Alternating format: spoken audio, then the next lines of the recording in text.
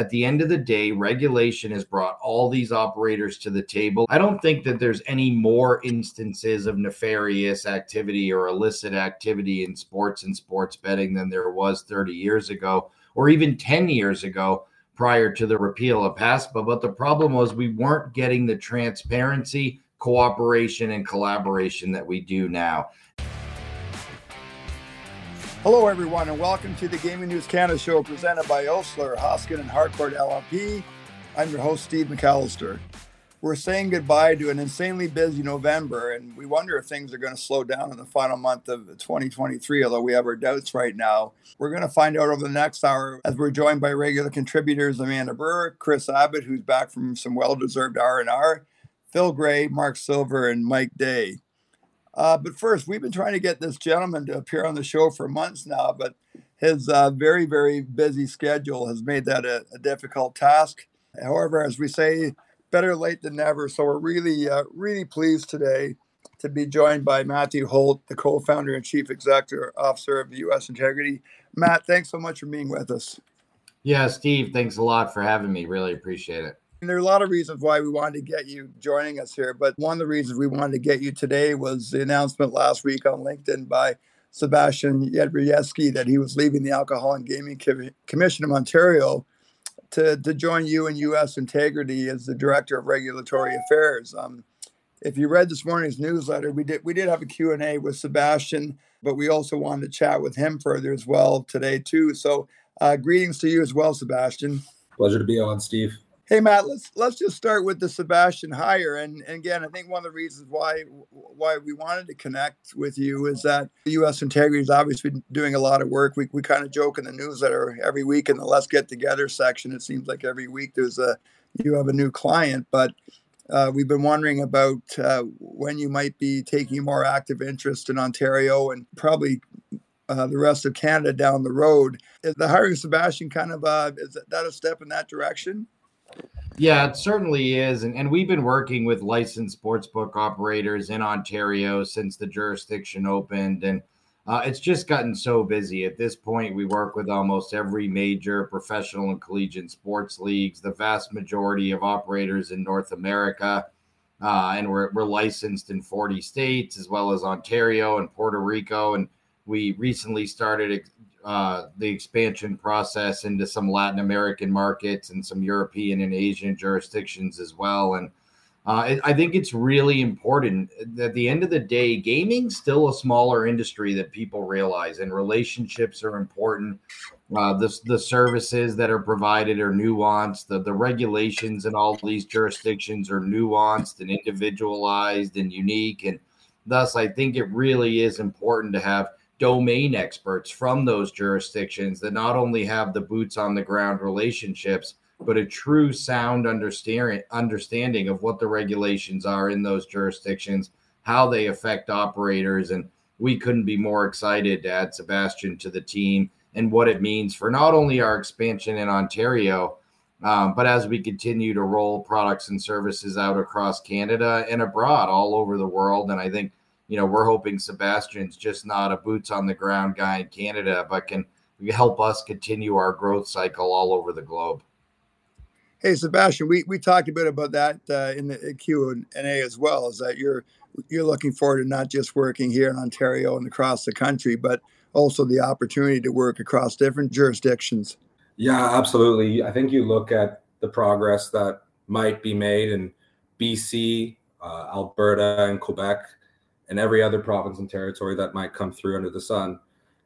It's a very exciting moment to watch things develop here in Canada, and it's definitely a great opportunity. And I think, speaking to what Matt said earlier, that domain expertise is so vital when you deal with a jurisdiction that has a standards-based kind of system like Ontario does. I think everybody here knows, maybe Amanda better than, and Chris as well, actually better than most, that we have a system in Ontario that really leaves a lot open for interpretation. And I'm looking forward to working with operators, especially with the odds on compliance merger, provide an enhancement to the services we're already providing to these operators here in Ontario. And also I'm looking forward to providing emails and inputs that aren't just language that says the AGCO does not approve, but some pretty decent risk analysis and advice that we can provide here. I think it's going to be a very exciting time over the next 6 to 12 months in Canada, and I'm looking forward to working with everybody as we get forward. Hey, Matt, you and I spoke back in the summer of 2021, and back when I was writing a weekly column for the Toronto Star, and I reached out to you at that time around Evander Kane being in some trouble with the NHL around gambling and some accusations by his ex-wife, and your company was busy at that point, but not nearly to the extent it's been today. Like, it's funny. I went to your clients page yesterday, and you look at the just a long list of clients you have now, like 5 or 6 major professional sport leagues, and as you mentioned at the top of the segment, the different NCAA conferences that you're working with. Obviously, this summer, the announcement that you were getting together with Odds On Compliance with the ProBet product. I mean, how much has the business evolved over the past 2+ years? Yeah, amazing. At this point, I think we work with basically every major collegiate and professional sports league in North America, basically now. NFL, NBA, MLB, NHL, PGA, UFC, all 10 Division I collegiate football conferences. So the expansion's been amazing for us. We're so excited about our corporate growth. But the ProBet product that you brought up, I think, is more relevant than ever. We saw what happened at Iowa and Iowa State with over 100 student athletes there hit with some type of prohibited bettor violations, as well as all the NFL suspensions this year. We just had a couple of NBA G League suspensions. Basically, nobody's immune to the prohibited bettor, but there's never really been a practical solution to the prohibited bettor problem, despite the fact that it existed in the regs all the way back to 2018 following the repeal of PASPA. New Jersey and other states, and like most states, had prohibited bettor language, which basically states if you play, coach, or officiate or are a person of influence over in a sporting event, you cannot wager on that same sporting event, which is a really good rule and understandably why it's in place. But there really never was a practical solution, and all the onus fell on the operators. Well, how does an operator know that Steve McAllister is a hockey player, or Steve McAllister is a baseball player, or an equipment manager or a trainer or a referee? It's really challenging. But at the end of the day, we also can't expect these professional and collegiate sports leagues to just hand over the social security number, address, cell phone number of Aaron Rodgers or something. So at the end of the day, it was really important that we built an extremely secure, encrypted technology so that basically we can put an app on the servers of all of these professional and collegiate sports leagues. They upload their own list. It remains on their server. It never leaves their server unencrypted. Nobody sees the PII, not us, not the operators. And we can do the same thing on the operator side.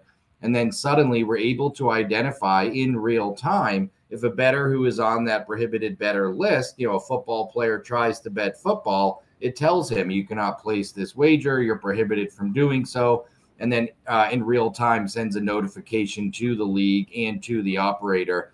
And I think this is, as relevant as a product as we've seen in the industry.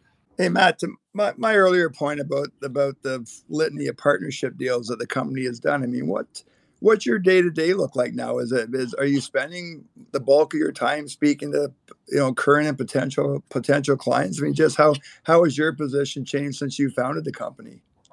Yeah, and at this point, because at least in North America, we have so many of the clients onboarding, what we're trying to do is figure out their pain points constantly. What's still keeping them up at night? What are they nervous that's coming on the horizon? So we continue to build products and services that are preventative of those issues that are keeping these folks up at night. I'll be in Atlanta this weekend for the SEC championship game.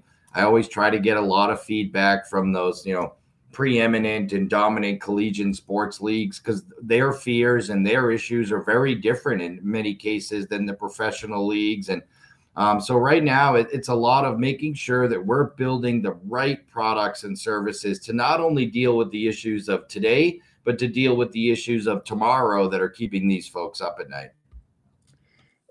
I guess the other question I have, Matt, is just on the education piece. I mean, we heard Jeremy Luke from the Canadian Center for Ethics in Sports on a webcast last week talk about the CCES's role in educating athletes. And is that a piece of what U.S. Integrity offers as well? And again, I think that's obviously something that's been talked about a lot in collegiate sports in the U.S. about the need to educate athletes about gambling and sports betting and what they can and can't bet on. It's a huge part of what we do at U.S. Integrity.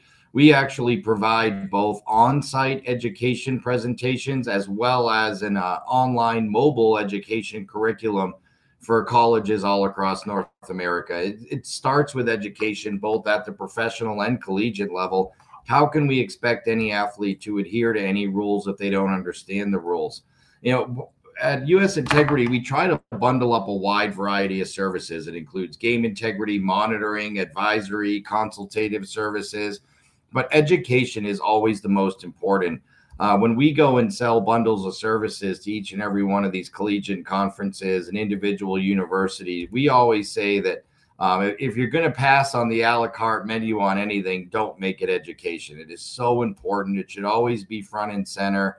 And it's the best defense you have. If you're looking for something that's a deterrent for your student athletes to avoid some of these pitfalls we've seen folks getting into, education really is the start and a big key. And we've already seen a lot of positive results coming out of education this year. 2 years ago, I think we only did 15 on-site education presentations. In 2023, we did over 80. So we were on 80 different campuses this year, speaking to student athletes and in a wide variety of sports. And it was amazing.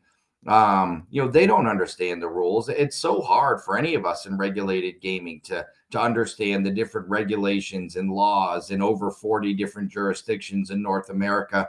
How could we expect a student athlete to understand them all? So, is betting against the law for them, or is it just a reg violation? And so we really want to make them aware of what sports betting means to them, what some of the pitfalls are. And we, luckily, because of all of the issues we deal with at U.S. Integrity on the integrity monitoring side, we're always able to bring really fresh, recent, relevant case studies to them of, not what happened in 1994 to somebody and you should avoid this, but what's happened in the past year to people that could have been your teammates or are playing in the same sports as you or participating in the same leagues or conferences as you. What pitfalls did they step into? How can those be avoided in the future? And what are the important things they should be aware of? Hey, Matt, when the company does these education programs with athletes and other support staff, like are there common questions or comments that you're hearing in those sessions? Yeah, number one is, what are they really prohibited to bet from? And again, in each jurisdiction's a little bit different in understanding who is a prohibited bettor. Obviously, it's easy for a college basketball player to know that he shouldn't bet on college basketball, but can he bet on the other sports on his campus? And that's different on a state-by-state basis. And the NCAA rules are sometimes different than the state regulations and laws, and that's important to know as well. While the NCAA may say, okay, this is only going to come with a penalty of X, for example, in a jurisdiction like Colorado, placing a wager on your event may also come with a criminal prosecution. So trying to educate them on what's a criminal part of it, what's the state, or jurisdictional regulation part of it, what's an NCAA violation, what does it mean to them? I think all of those things are really important.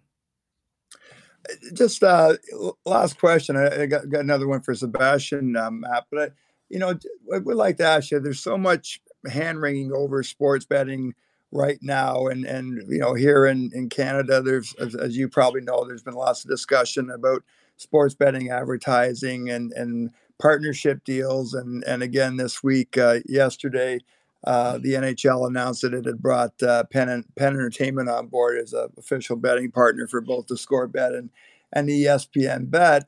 And I think some people still don't understand that there is a difference between a regulated sports betting and gaming market than a black market, and that sports betting's been here for a long time, and it's probably going to be here for a long time after today. If you don't mind just talking a little bit about just how a regulated environment can can help the kind of situations that U.S. Integrity is dealing with? Oh, the regulated environment is so important, Steve, at the end of the day. I don't think that there's any more instances of nefarious activity or illicit activity in sports and sports betting than there was 30 years ago or even 10 years ago prior to the repeal of PASPA. But the problem was we weren't getting the transparency, cooperation, and collaboration that we do now. At the end of the day, regulation has brought all these operators to the table. In many cases, they're mandated to participate. But I also think most of them do it because they understand that integrity is important. It's important to the longevity of their businesses and of this ecosystem. So at the end of the day, by getting access to data, access to information, building a portal and an ecosystem on our platform, where both the leagues and the college conferences and regulators and operators can all come together to discuss issues, to figure out how we continue to build the ecosystem in the most responsible way is so important. I always say one of the real successful things we did at US Integrity was listen. Every month we have a regulator roundtable meeting and an operator roundtable meeting. We just had it about an hour ago this month. And it's so important to get feedback from the different stakeholders. What are their pain points? What's happening? Make sure that they're aware of all the issues that are taking place that could affect them, that either do affect them or could affect them moving forward. I really think that collaborative efforts and the transparency that we get from a regulated market, the access to information, the access to all the data needed to actually identify these suspicious, abnormal, or nefarious instances is so important. And you don't get any of that in the illicit or black market. Sebastian, when we spoke on Monday, you talked about, you enjoyed your time with the AGCO, and you mentioned specifically pointed out Dave Phillips, Brent McCurdy, and Doug Hood as people there who were mentors for you. And you mentioned that it was difficult leaving AGCO. What was it that attracted you to coming on board U.S. Integrity and working with Matt and the other people there? I think it starts with the experience I had working with all the integrity monitors we had at the AGCO, including U.S. Integrity. And when we went through the UFC ban experience, U.S. Integrity was such a vital partner and so great to work with, and had such a full and wholesome understanding of the industry.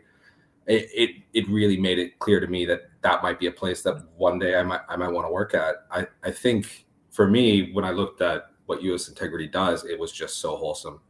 And with this merger, with Ozone Compliance and then the launch of ProBet, the expertise of everybody on the team, for example, the bringing on of Jason Van Hoff from the NFL, it's such a unique opportunity and place to work at, and it's a place that I think provides the best service you're going to find in the whole industry, and a place that really appreciates Ontario as a market, appreciates Canada as a market, and I think me being here today speaking to you about that is just proof and part of that. Nick Solsky reminded me, Matt, that you're also a board member of the Fantasy Sports and Gaming Association. I'd forgot about that, and it's probably a good time to get Nick in here, and I'm sure Nick will have glowing things to say about you, Matt. About Matt? Come on now. I think everyone. I think your entire audience has just gotten a really great example of what Matt brings to the table. Hey, Matt, how are you? Good. How are you, Nick? Good to see you, man. Good to see you too, man. Hey, Nick, just again, you probably have had a chance to work a little bit about U.S. Integrity as well, and I know on the show so often you and Amanda and Phil and Chris and I talk about that regulatory piece and its importance. And again, you're someone who's probably seen the work of U.S. Integrity at a higher level. And can you just speak to the work that Matt and his group have done over the last 2+ years?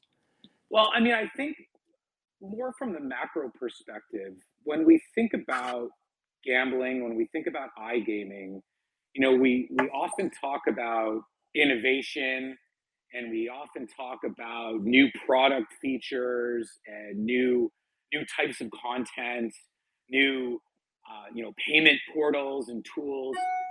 But ultimately, as we think about the evolution of the iGaming space around the world, innovation on the regulatory side, in my opinion, is just as important. And I think that the innovation of U.S. integrity that they've been driving and sparking, and I think Matt said something that I know a lot of us have talked about before, is that level of transparency. It's all to make the nature of iGaming and sports betting safer and more fun for the consumer. And ultimately, there is no sports betting without athletes that are participating in the events that our users are betting on. So it really is such an intricate connection between league, operator, athlete, and then regulatory bodies, not just folks like the AGCO where Sebastian came from, but groups like Matt and US Integrity, who are driving that innovation forward to better the entire industry. Matthew Holt is the co-founder and CEO of US Integrity. Sebastian Jedrzejewski is the new director of regulatory affairs for US Integrity. Matt and Sebastian, thanks so much for being here this afternoon. I know you guys have to jump. Matt, really appreciate you getting on here finally. And let's not wait so long next time before we have you back on the Gaming News Canada show. Absolutely, Steve. Anytime. Happy to be on, and thanks for having me. Good to see you, everybody. Thanks.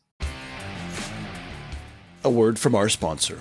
The Gaming News Canada show is presented by Osler, Hoskin and Harcourt, LLP. Osler's gaming practice has the insight needed to help clients navigate the complex and evolving landscape of the gaming industry. Osler's position as a trusted advisor in the gaming industry has been built over years of service to operators, suppliers, and gaming authorities. Visit osler.com/gaming for more information. That's osler.com/gaming. Hey there, sports fans. Are you looking for fresh and fun takes on the hottest topics in Canadian sports? Well, we've got just what you need.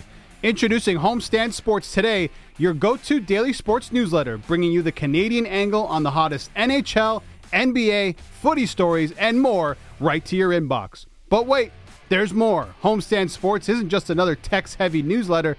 Every story has its own video featuring our talented hosts like me, Albert Vartanyan, giving you a newsletter experience like never before. And did I mention it's a free subscription? Subscribe now at homestand.ca. Now back to the show. Let's turn to the newsletter. An awful lot of news today, and we want to get Amanda Brewer in here because we led with the announcement during Kindred Group's latest financial results yesterday that it was leaving the Ontario market and was actually getting out of the entire North American gambling market. And Amanda, I think we had a sense with the news back in October that you were leaving the company after 2 years, that there was something afoot here, but I'm sure you weren't very surprised when the news did finally become official yesterday. Well, it's not the type of news that you want to be right about because, first and foremost, I have a lot of fabulously smart and talented colleagues who are likely very devastated right now. And it's really, tough because this, I don't know, did anyone over at the, executive level look at the calendar and realize that this news is dropping right as we head into the holidays? Perfect timing.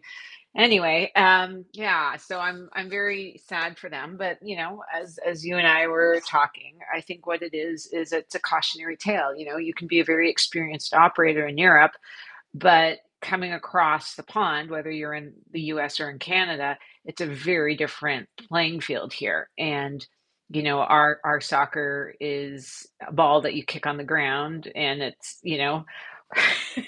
from something as basic as that. We don't need to put ice in front of our hockey because we all call it hockey here, but it's also, the customer is very different. How we engage in online casino products is very different. What sports means to an Ontario operator is very different as well versus their casino product. So I think it's, unless you're really willing to come in here and hire people on the ground who understand the market, understand the customer, you're willing to do your homework on the product that will resonate with your customer, you're willing to invest, in having really good tech, because if your platform doesn't work and your payments don't work and you don't have the right product mix for your customer, then you might as well just not bother coming in. So you really need to come over here and I've said you got to fund it. It's the people, it's the resources, it's the services and the products you're going to provide. You really need to be able to commit to that. And it's not about signing multi-million dollar, high level flashy partnerships with MLSE or any of the rest of them. That's really not required. But the rest of that is just, what I was talking about was kind of just the table stakes stuff. So my heart goes out to my colleagues. I know there's going to be a kind of managed exit. There are different departure dates depending on what your role is. So some people will be leaving January, some in April, some in June of next year. But I think, everyone came into their roles with the best of intentions and the greatest of hopes. And certainly there was a lot of excitement because they just launched their 2 proprietary platforms this summer in New Jersey and Pennsylvania. So yeah, it's certainly not something that I'm happy that I was right about, Steve. Yeah, and as we reported, Amanda, in the newsletter, there are 300 employees and consultants who will be let go between now and I guess the end of 2024. So you're absolutely right about that. Chris Abbott, I wonder if you had the same experience as Amanda, given that you worked with Kaizen Gaming, which is another European operator. Yeah, I mean, I think a lot of the things Amanda said can be attributed to many of the companies that are trying to bring their product that's been successful in European markets to Canada and North America. It's first of all, your brand means nothing when you show up here. So that's the first thing that I think operators are a little taken aback by. Whether it be Unibet or Betano or whomever, even Bet365 in the United States. Like they're one of the biggest companies in the world, but people there don't know them. They know DraftKings, they know FanDuel, they know MGM. So it's a huge investment. And I think what you're seeing now is companies are making the decision to okay, are we going to push forward with this or are we going to pull back? And given that there's some real economic challenges globally, not just in our industry, but altogether right now, there may be maybe more than 1 or 2 operators that hit pause on what they're doing. Just anecdotally from kind of the TV and media that I've been consuming over the last few weeks, to me, it seems like there's a dip in the amount of gaming advertising that I'm seeing. It does seem to me that the American operators are grabbing more of the spotlight and maybe quicker than some people would have expected. And Phil Gray, I mean, you have some experience with this story as well, right? I mean, you worked for a company, Sports Interaction, that got purchased by Entain, I guess almost 2 years ago now. So I'm sure you've shared the same experiences that Amanda and Chris have passed along. Oh, yeah, absolutely, Steve. And, I mean, when we were acquired, some of the projected numbers and market share that, the Exco at, the company that acquired us were projecting were, unrealistic to say the least. Even with an established brand that I was with, I mean, you're coming in competing against companies, look at DraftKings. I mean, we'll say it out loud. I mean, they're still running in the red. I mean, to $250 million. They're willing to spend a lot of money. And it's very interesting, Steve, as a mirror to all this. I was sitting in on the Gaming America podcast yesterday, listening to the expansion into Latin America right now, Brazil specifically. The big companies are going in there. They're chomping at the bit to get into there. And the kind of obstacles that they're going to face there are the same things here in North America, and probably exponentially more given the fraud and security risks in that part of the world. You're dealing with a huge population, many different languages, many different cultures. And as Amanda was saying, a much different customer base. I think you're going to see the same thing there. And companies, are investing absolutely massive amounts into that market. And there's a lot of pitfalls. And there's very few in the industry that I was hearing yesterday, kind of being naysayers, let's hold back and look at this. Everybody's going to go in full bore like they have in North America. And as we've seen, I think the field will narrow here in the next couple of years. It's interesting, Amanda. On one hand, we talk about that there probably will be a day of reckoning, and there will be other operators who'll probably pull out of Ontario between now and I guess the second anniversary in April 2024. But we at the same time we always talk about this being the early days of a regulated industry and where that's going to go.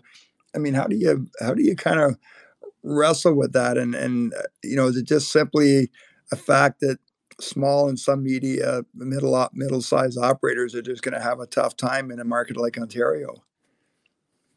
Well, but we've been kind of saying that from the beginning. I mean, the thing that you always have to remember is, unlike the States, Ontario was a gray market. And so, the AGCO had a really formidable task of trying to uproot all these well-established operators and get them to come in and get a license. So instead of having a new market open while you're processing an application at a time, you're now basically doing the reverse and trying to get all the people who are already here to come in and get a license and get regulated and start paying taxes. So I think that's more of an uphill battle than what you're seeing south of the border. The hope with Ontario was you were going to have, a really, hands-off regulatory approach, which for the most part, AGCO has been, notwithstanding the little hiccup with the ad standards.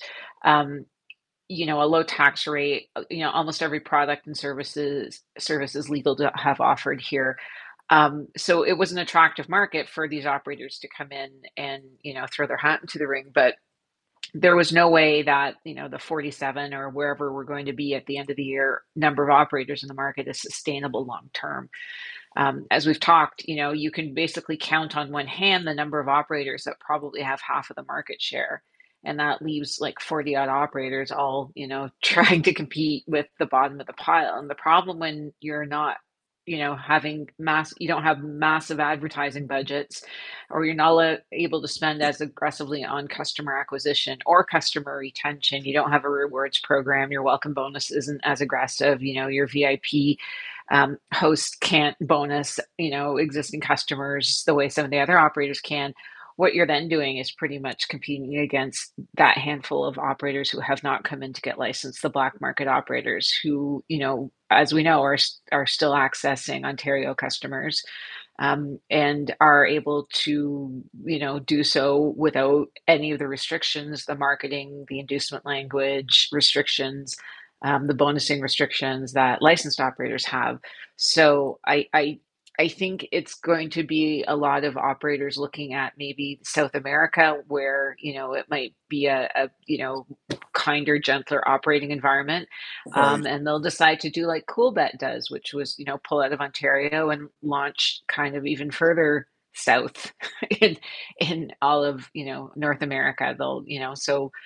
I don't see how it will be a sustainable and operation for some of those smaller operators long term, because those regulatory recovery fees hit annually. The mandatory, GGR, the weekly GGR, the mandatory audits that are all out of pocket money for operators. So I do think a few of them will probably say, this isn't sustainable for us long term. Chris, I just want to ask you, I mean, how, as part of thought, how much thought from these operators went into the fact that they expected Ontario would just be the first domino to fall in Canada, and there would be other regulated markets and other provinces to follow fairly quickly? Do you think that's been part of thinking at all? Yeah, I think it was part of the thinking. I think more so though it was a test case for a lot of operators to see if they could then use their model in the United States as they went further. I don't think that as you move on to other provinces where the populations are a lot lower than they are in Ontario, if you have the same number of competitors, it's maybe not as attractive. But for me, I think it's more of a test case for a lot of folks to see if they could translate their model into the U.S. And if I could, I just wanted to touch on a couple of things that both Phil and Amanda said. and I think my comments probably marry the two. As Phil had mentioned, the aggressive targets that were set by a lot of brands coming in. I've been privy to that in a couple of companies, and I think um, you know they may have overshot the runway with their business development teams in some regards, and part of that I think, and this is just my take on it, is it's very expensive to do business in Canada and North America compared to what some European operators are used to doing, where they have a lot of their staff in Bulgaria, in Latvia, in Right. Cyprus, in Malta, which is a lot cheaper to operate in those places. So when you start paying Canadian salaries, when you start working in the Canadian dollar, which most of these companies operate in the euro, and so the revenues are a little lower, just as the value of the Canadian dollar keeps dropping as well. So there's plenty of things to consider when you're making that cultural kind of change, and that's another reason, when you see the focus on Latin America now, that there's less regulation there. It's a little easier to operate those from Europe because it's still very soccer heavy, and you don't have to really localize too much in terms of your offer when it comes to the sports side of things. But again, the cost of acquisition is a lot lower in Latin America and in Europe. When some of the CPA deals and rev share deals that have to get paid in Canada and the United States, then you'll often hear from headquarters like, this is really expensive. This is not what we pay in other markets, and it really. I think it's a little bit of a shock to the regular process of operating and kind of the order of operations. So there's a lot of things to consider when you're coming from a kind of a different model into the new one that's been created here. Yeah, Hey, Steve, I Matt. just Yeah, just go ahead. what Chris said. I mean, and a lot of the books that came here, there's a model to the business that was based on, as Amanda was touching on, VIP clients, what we call, long-term value clients, and that's not going to be accepted in regulated markets, and that's 50% of some of the book's business. Even given KYC regulations and verification of funds, and that you cannot sustain the model that some of the books came in here, where 50% of their business is let's call it what it is, losers. I mean, people that lose long term, even given verification of funds, which books have done for a long time, and which we have done, books that I've been involved with, and you're seeing revenues go down. So if they came in here with projections, with 20-25% market share, which is completely unrealistic. Going into Latin America, I mean, listening yesterday on that podcast, will that be, for lack of a better word, will it be allowed there? Will it change? Will it be organic? And we'll see in Latin America what's happened somewhat in North America, and certainly in Ontario, where that kind of model is not sustainable. Be very interesting to see. Hey, man, just, putting on your Canadian Gaming Association hat, I mean, before you joined Kindred in the fall of 2022, I'm sure you must have got questions or concerns from operators who were going to enter Ontario, that there was, maybe as Chris points out, more cost of doing business, and maybe a bit of a misunderstanding that this market would be a little bit more expensive. Yeah, I mean, we've talked before about, it might be a 20% tax rate, but when you start adding in all the other things that fall on top of it, the real tax Right. rate could be closer to 25, 26, 27, even 28%. There's also the issue on the iGaming Ontario side, which is we're almost at the 2-year anniversary, and we still don't have, I call them process improvements, but, we don't have financial reporting tools, AML reporting tools, the centralized self-exclusion, as you reported today, Steve. There's going to be an RFP going up on Mercs in the early new year for an API-based solution for that. So they're a bit late offering all these tools. You can ask almost any operator, and they have more staff working on compliance in Ontario than they do almost any other jurisdiction in the world. So it's not even just the fees and for everything that you need to do to operate in the market. It's like, did you realize you were going to need to have 2 or 3 times the amount of staff working on Ontario as well, just to handle all the compliance requirements? And that's a real cost as well. I know Paul has talked about doing a cost of compliance audit And, that might be something the government wants to pay attention to as well, because going back to, it might all be happy days that it's a 20% tax rate, but you've been operating for a year and you're looking at your bottom line and you're realizing you're actually spending about 28% to be here, which is very high. And the last thing I'll say too is the one thing that you had hoped with Ontario is it wouldn't just be a replica of the US states where you've got DraftKings and FanDuel and BetMGM in there, and there's barely any other choice for customers. So I hope that there is a way for Ontario to still have some of those really unique European brands here, because you don't see them in the States. And I think there is space for them. But, how that all shakes out, I think we'll see over the next year. Yeah, Chris, do you have something to add there? Yeah, I was trying to time my jump in, but it's hard to do virtually. I would second those things that Amanda just mentioned, and the organizations I've worked with and consulted for. It's a special case for the Ontario market, and they do have to dedicate a lot of time and resources, not only on educating themselves, but on all the processes that need to be followed. So that again, that's just another in the con column when companies are deciding, well, is it really worth the squeeze here? For some it will be, and for others it won't be. But yeah, I've had that exact same experience. Hey man, how much would it help if we saw regulated models come to Alberta, BC, and Quebec, let's say? Is that something that makes it more attractive then for European operators to invest in Canada? Certainly. I mean, the more jurisdictions you can be in, if you can access them from the same platform, if you can basically provide the same games across multiple jurisdictions, that certainly helps. I mean, it also goes down to what's the tax rate and how many operators are they limiting, are they tethering, and all the rest of those things. But if you assume it's, mostly the Ontario model that you see replicated in other provinces, then yeah, you're able to realize economies of scale with a lot of what you're doing. So that would be immensely helpful. But as evidence has shown, nothing is going to happen quickly in Alberta, and even less quickly in Quebec and British Columbia. Right.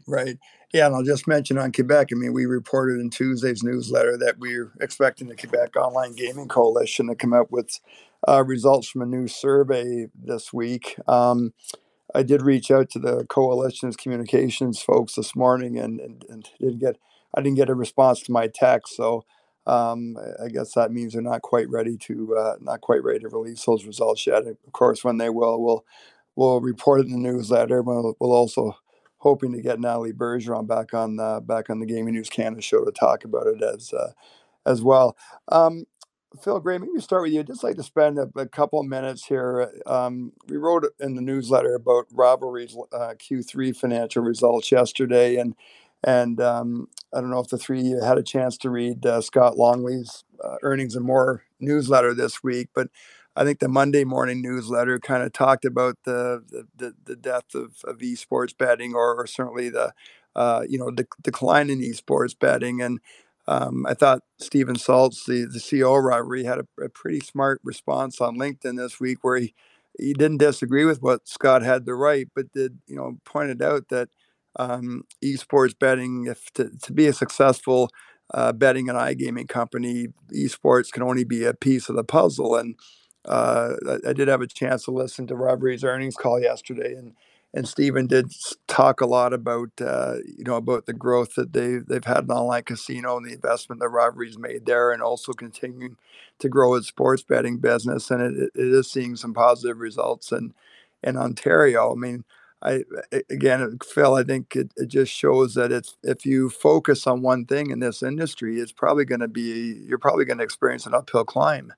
Yeah, esports. I mean, over the years, I mean, when it first became prevalent and out there in the betting industry, huge in Europe, absolutely huge, especially in play. I mean, it's just it's always kind of boggled my mind what you could get on in-play offerings in European books for esports. You bet on next kill and what weapon is the next guy going to have, and things like that. So, but always been a tough sell here in North America, Steve. I mean, we offered, quite a wide range. We tried different approaches in that, and very little interest. It's grown a little bit. It's still amazing to me how popular it is in Europe to the betting customer, but here in North America, it's always been a tough sell. And then you have to go to, are we going to? Very interesting article on LinkedIn I saw from a guy. Are you going to go to the McDonald's menu on some offerings, whereas you're going to offer a limited amount, which we tried and didn't work, or are you going to go to the other end and you're going to offer 100 events on every event that's happening and try and gain your traction there? Still, though, it's in the news all the time and that, but North Americans, I'm sure Chris will tell you this, North Americans as a whole really don't have that much interest in esports betting. Chris? Yeah, so I think something we shouldn't forget is the role of the pandemic in all of these things we're talking about. So during the pandemic, you certainly would have seen an uptick in esports betting and anything else that was happening betting. If it was Russian table tennis that was being streamed from a room with Huge. one camera and a bunch of curtains. Right, yeah. Chris? Huge. And still is. Has carried over to this point. Yeah. So, it's one of those things that it was available and people had more time on their hands and more money on their hands. At the same time, these companies saw growth and then they started hiring big, and a lot of companies had big expansion plans. And now that we're seeing a bit of a change in the economy, everyone's back at work, people have less time, people have less money. Now we're seeing contraction from everywhere, right? And that's affected just about everything. But yeah, and Phil, I agree. Like you cannot overstate the difference in the North American sports bettor versus the European sports bettor. In fact, over here we've got a lot fewer, I would say, and a lot sharper. And that makes it hard to run a book with good margin. You're seeing like 2, 3, 4% coming out of sportsbooks sometimes in a month, and that makes it really hard when you want to be 7, 8, 10 or better. So there's and then on the other side, on the esports thing, it's just the data and what's available and who's betting on it. Because I don't know that the pool is as big as it needs to be to really give a fair market. Yeah, and I ran into it was 2 months ago. I ran into a bit of a go to Ontario compliance and how strict they are. We ran into an issue with Ontario compliance and went back and forth with them over a 3-week period.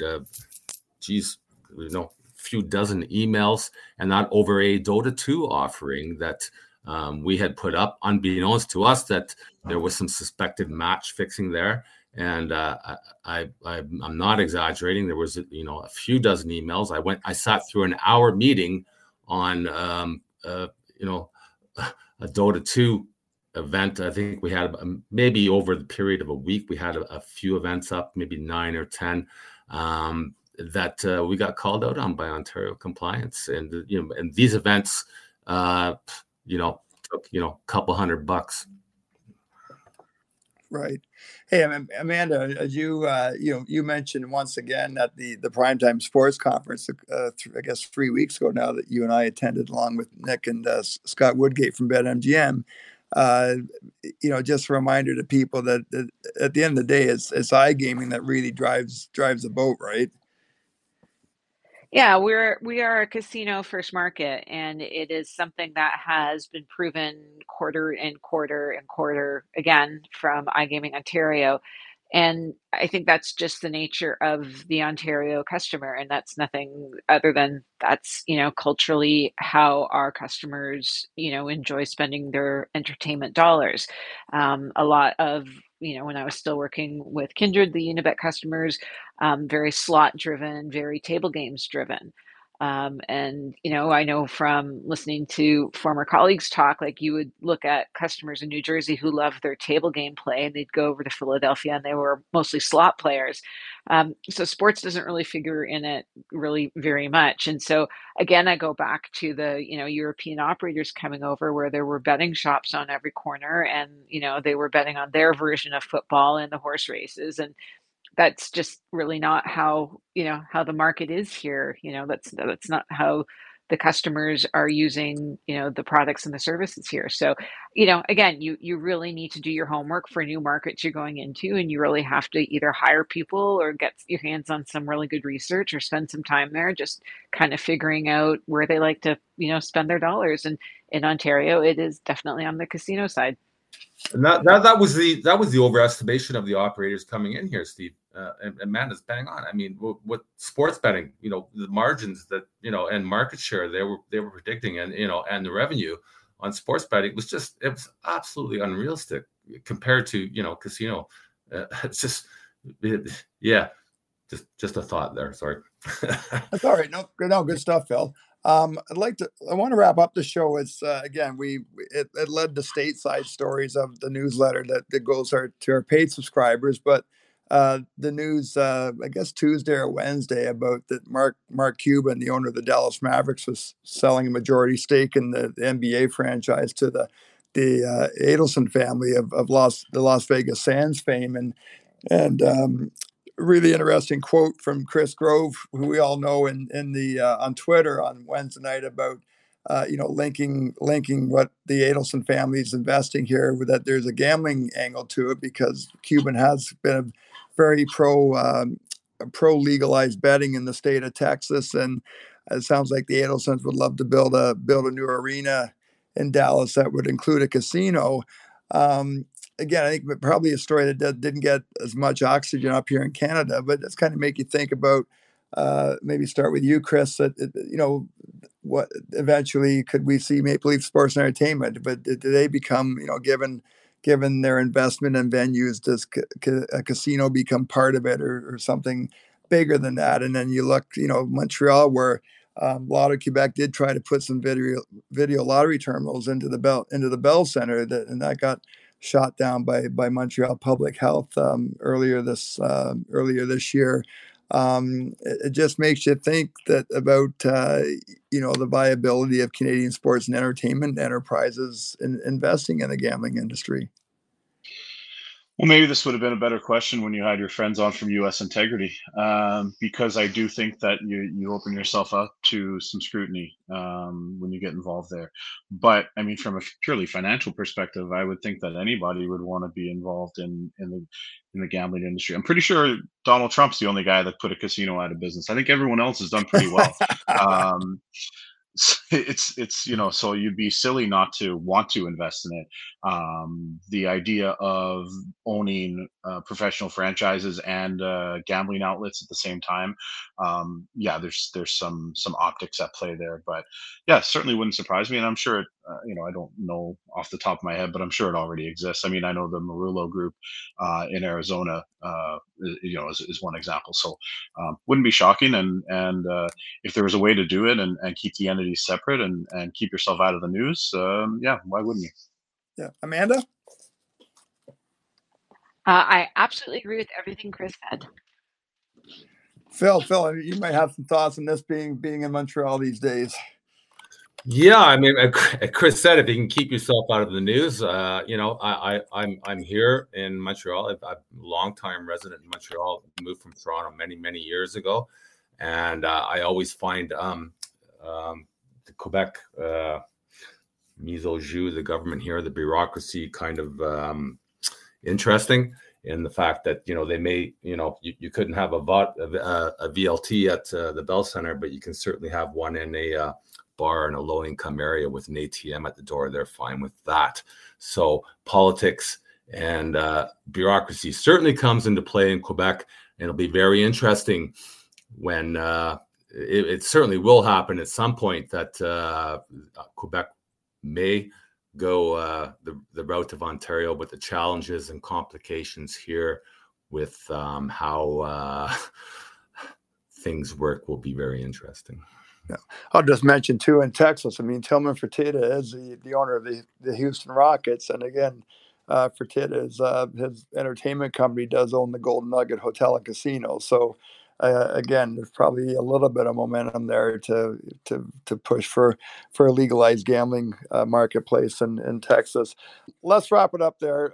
Another really good show this week. It's amazing how the hour's flown by, but I do want to thank Matthew Holt again, and Sebastian Jedrzejewski from U.S. Integrity. Thanks to Amanda Brewer, as always, Phil Gray and Chris Abbott. Great to have you back here with us on LinkedIn Audio this week. So, might I just add, you brought up the Fantasy Sports and Gaming Association, and just because, of course, the chairman of our board, Brandon Leshner, would be upset with Matt and I if we didn't at least acknowledge that we have our annual winter conference in Las Vegas, February 13th and 14th, right after the Super Bowl. So for anybody that really wants to get in a room with some of the incredible operators and content producers and regulators within the Fantasy Sports and Gaming Association, because now our association extends into the world of sports betting and casino. The conferences of the Cosmo. If you go to if you go to fsga.org. Oh my God, I should know our website. But anyway, Fantasy Sports Gaming Association conference is February 13th and 14th in Las Vegas, and it really is just an unbelievable time. No problem. No problem, Nick. Hey, Nick, I know you got to run shortly, but just quickly, we're messaging each other over the lunch hour, and listen, congratulations. You've kind of done your own Movember fundraising thing, and by the end of the day today, you're going to run, I guess, about 270 kilometers and raising close to $70,000 for cancer, which is just amazing. So really, really good on you. And as we say in the newsletter, tip of the coho hockey twig to you. And the little backstory there is that when I announced that I was going to be running 200 kilometers to support our PointsBet Canada team, my old business partner and friend from my Monkey Knife Fight days didn't think that I would be able to run 200 kilometers. But what he did, out of the graciousness of his heart and his desire to also both challenge me and to help raise money for cancer, is he pledged $1,000 for every kilometer I ran over 200. So I decided a couple weeks ago, because I am a teenage boy at heart, that my target was going to be 269 kilometers. So my old business partner and friend could write a check for $69,000 and help the important fight of cancer, which is some of I've been fighting for almost 15 years now. That's Nick Sulsky, the Chief Commercial Officer of PointsBet Canada. And Nick, I don't care what Chris Abbott continues to say about you. You're a fine person. Well, thank you, Steve. And Chris, I love you too, man. Have a great day, everybody. Again, as everybody knows, we'll take this show, produce a podcast of it, which appears on various podcast platforms no later than Monday morning. Appreciate everybody who took the time to listen today. Please enjoy the rest of your week and stay safe. Thank you for listening to the Gaming News Canada show. Sign up for our newsletter at gamingnewscanada.ca. Follow Steve McAllister on LinkedIn to join the live audience. Message Steve if you're interested in being a sponsor or featured guest.